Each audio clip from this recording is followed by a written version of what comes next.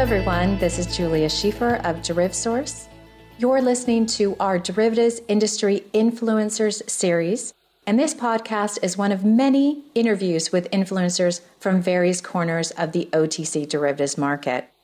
Please listen to others in the series or go to the DerivSource website to watch the videos of these interviews. Enjoy and tune in next time. I have with me David Brown, Technical Manager, Derivatives at Royal London Asset Management. Welcome to the video. Thanks for having me. Now, David, can you tell us a little bit about yourself before we begin? I've worked in operations-based roles for the last 25 years. 25, yeah, probably about that. And effectively, I've covered most areas of operations, including all types of reconciliations, corporate actions, settlements. In the last 15 years, I've had a very prime focus on derivative operations, both ETDs and OTCs. And the last 2 or 3 years, I've really been working as a type of project manager, SME specialist, developing our EMIR and regulatory change derivative operations at Royal London. So EMIR Central Clearing, that's the topic that we're going to be talking about today. You've already gone through this process with Royal London Asset Management. Can you tell us a little bit as to why you decided to start clearing already under EMIR? We basically decided to be early adopters. I think when the regulations were first proposed, as I say, proposed rather than published, I think a lot of people were sceptical how long it would take to come through, and a lot of people were making decisions to wait until the mandatory deadlines were finalised. We took the strategic decision that we believe central clearing was definitely going to become in fruition. And we wanted to be really at the heart of it and help evolve the process within the industry so that we could gain benefits for our clients. We felt that being at the heart of it, we could build an efficient and cost-effective process for our clients. And we wished to really leverage our existing relationships and try and create the best services we could from those. So examples of that is we believe we've helped evolve some of the CCP's product offerings. We've been actively engaged with those CCPs and tried to get them to evolve some of their offerings to help us in our operational aspects to some degree.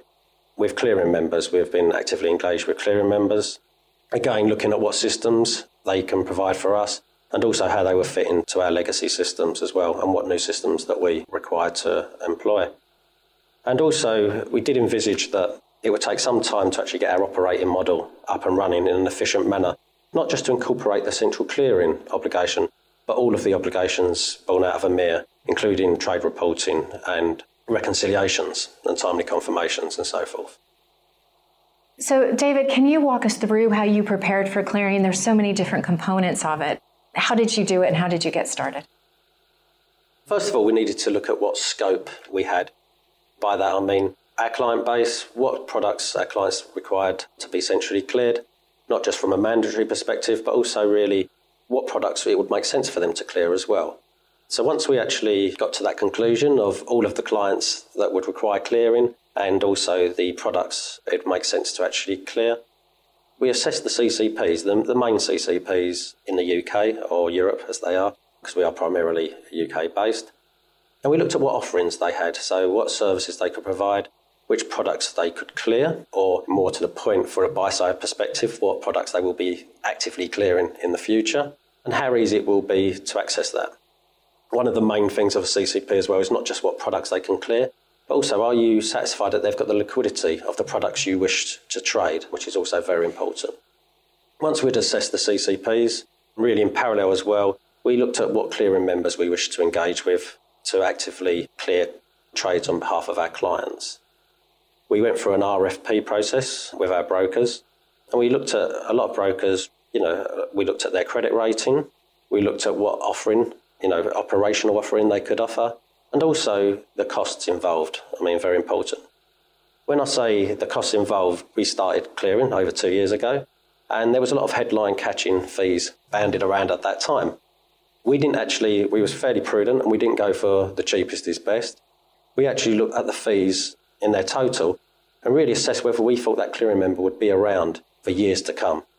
We looked for not the cheapest fees, but the most sensible fees and the creditworthiness of those counterparties to make sure that we were taking up partnerships with members that we felt would be able to offer us services for years to come. Also, when we look at clearing members, I suppose in a way, We also we made sure we had a diverse enough set of clearing members so that in the event of any defaults, we could pull those trades away from them into another clearing member to ensure that we've got diversity for our clients and basically spread the risk as well. Do you mind me asking how many clearing brokers do you currently use? At the moment, we've got 3 clearing members that we're onboarded with, and that will rise to at least 5 by the time we've finished our central clearing process. It does depend on the size of the book for each client, so we looked at each client accordingly to make sure they had enough cover. It also depends on what clearing limits you can also gain from each clearing member.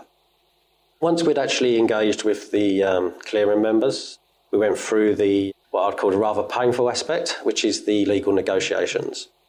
So if we look at the legal contracts that are involved in central clearing, they have evolved in the last 2 or 3 years, but there's a lot of standardised broker contracts out there.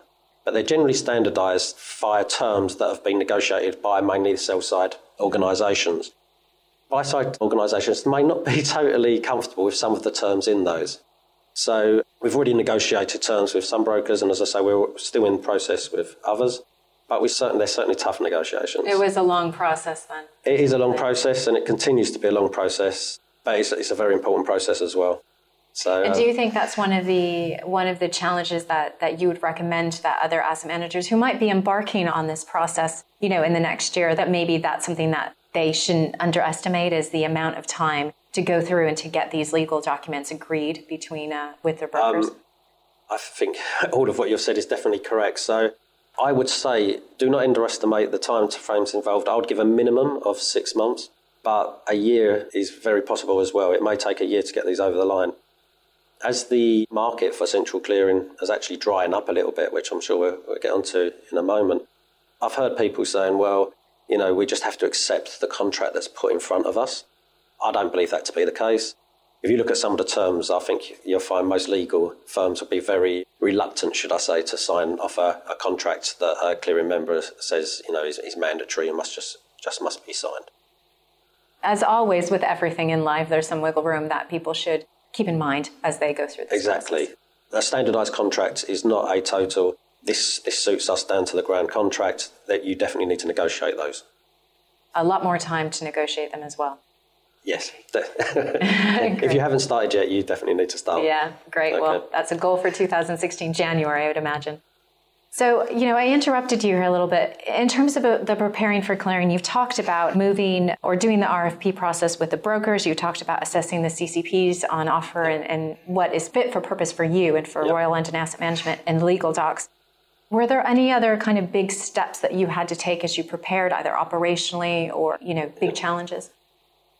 I think one of the processes that gets overlooked a lot when people talk about the central clearing operation at the moment is actually your operating model, your in-house or fire a third-party operating model. So central clearing for buy-side is a very new concept. In a way, people say it's going to work exactly the same as exchange traded, but I think there may be leverage there, but there's a lot of issues still to overcome. So from an operating model perspective, you need to ensure that your systems, can they capture these OTC trades that you execute? Can you confirm them in such a way that they can also get passed down to your clearing member via the CCP and back up for confirmation? So you need to ensure that you are confirming your trades through the correct mechanism so that they can get into central clearing in the first place. Once you've got the trades captured, can you actually process the collateral arrangements every day? You've got initial margin, you've got variation margins, slightly different from the current OTC bilateral process. Can you capture all of the additional data that you require from an OTC trade now? So a typical example is a UTI. Where does you need a UTI to be able to forward those trades on to EMIR reporting? Can you get that back from your clearer in an adequate manner? Can your system capture that? And then you go into a whole new aspect of, can those trades then filter through to your accounting systems and be accounted for in the correct and robust manner that they should be? And presumably, really, this has to be automated in order to meet the deadlines required. In an ideal world? Yeah. Everything should be automated in an ideal world. I think those that have worked in operations realise that it's not an ideal world and there's always manual intervention somewhere around the periphery of your core infrastructure. So if we take a centrally cleared trade at the moment, can you automate the settlement? Probably not at the moment. Most accounting systems weren't built for derivatives. So I don't mean to make a blanket statement about that. A lot of them wasn't. So a lot of the trades get put in such a manner. And now you've also got to work out where you're going to put that variation margin in your accounting system, where you're going to put the initial margin in that accounting system. How are you going to reconcile the margin requirements that come in effectively from the CCP via the the clearing member? And how are you going to decide which collateral you're going to post? Also, how the operational teams are going to get that collateral to the clearing member within the timeframes. Sticking with the operations question, because, obviously it's a hugely complex operating model, as you've just described. Was there a really big challenge that you came across as you worked through the operations and the systems and the technology was it collateral or collecting the data? The collateral issues will certainly be one for the future when we're clearing across a wide range of clients on various portfolios. Because if we take bilateral trades, your profit and loss, effectively your variation margin. At the moment, you can, in a bilateral world, post stock collateral to satisfy the margin requirements, or collateral requirements as they are at this point in time. But once they go into centrally cleared trades, the variation margin must be paid in cash in the denomination of those trades. Some portfolios might not actually have these cash reserves sitting around. A typical example is pension funds at the moment have an exemption for one of the reasons is primarily, will they have that cash collateral? So at the moment, if you're only processing for funds that hold large cash reserves, it's not an issue, but I think going forward, it will be in the future. One of the issues that we've had, and carrying on the theme of margin, is in an ideal world, as I say, we need to capture the data that comes in from the trades, but also if you're using diverse broker setup, so you're using 3 or 4 different clearing members, you need to be able to capture the requirements, the margin requirements from each of those brokers each day. Now, ideally, you'd get a uniform set of statements that come in from each one of those brokers so that you can pass them into your system and it generates the amount of margin that you wish to pay out. The reality is there are no standardised reporting out there across the clearing members. Each one is trying to use their legacy systems or building new systems, but there's no uniform method of receiving those statements in at the moment. So we basically have to take those in at our company, and that's a manual process to actually enter those into our systems and also generate the payments on the back. And operationally, what you've alluded to before, that it has to be automated, ideally as automated as possible, but you will have these breaks in that chain where manual intervention is required. I would imagine most asset managers will face the similar challenges as you've just described. Is it just a matter of throwing resources and people at it in the short term until you can address these operationally? There's probably 3 aspects to this. One is, are you currently using a third-party administrator for your operations? Will they support you? If that's the case, then a lot of the legwork is taken away from you. I think, secondly, you can resource it manually, but obviously that's not really a long-term solution, and eventually your wage bill goes up. The alternative, and something that we've done ourselves, is we invested in infrastructure. So we actually invested in a system that was capable of capturing derivatives in a very robust manner. And this was because we took a holistic view of all of the EMIR. As I mentioned earlier, all of the EMIR obligations, and we decided to actually meet these in an efficient operational manner. We needed to be able to, most of all, importantly, capture these trades, all the aspects of these trades, and also the data enrichment of these trades. There's new data enrichment requirements, so you've got your UTIs, your LEIs, to name a few. So once we've invested in that infrastructure, we feel we're fairly reasonably well placed to be able to disseminate that data out to the different providers and also be able to reconcile and calculate the positions, both via ourselves and our third-party administrator. So you took it upon yourself to really invest in this from an infrastructure and technological perspective to give you a foundation really needed to support central clearing, but also, as you mentioned, trade reporting. Yes. We invested in a new system, basically. Looking to the future, David, so 2 questions for you. What's kind of the next step for Royal London Asset Management? You mentioned already that, this is a journey and that you're not quite done yet. Is there a milestone that you hope to hit in 2016 or something that's on your plate that you're working towards next year, for instance? Although we're building out our central clearing offering, it's been primarily focused on our largest client at the moment. This is due to the fact that the mandatory deadline comes up for that client a lot before I think it's 6 months to a year before our other clients. So 2016 is going to be a big challenge for us because we're going to have to try and build out the central clearing offering across all of the applicable clients, and also ensure that each one of those has clearing members with sufficient clearing limits and also on preferred terms. So we anticipate there's going to be a lot of legal contracts to negotiate next year, basically ensuring that we're fair to all of our clients so that we can leverage the best terms across all of our clearing members, and ensuring that all of those clients fit within our infrastructure. Well, the final question, David, it sounds like a lot of asset managers who are about to embark on this change now will be able to use what you've described already as kind of a blueprint for what they're going to have to go through. Is there any advice that you would give other asset managers who are about to start this process for how to kind of alleviate the painful process or just kind of get through it a little bit more efficiently, if at all possible? Well, I think the first point definitely is you need to start now. Now is probably still fairly late to start building out your central clearing capability.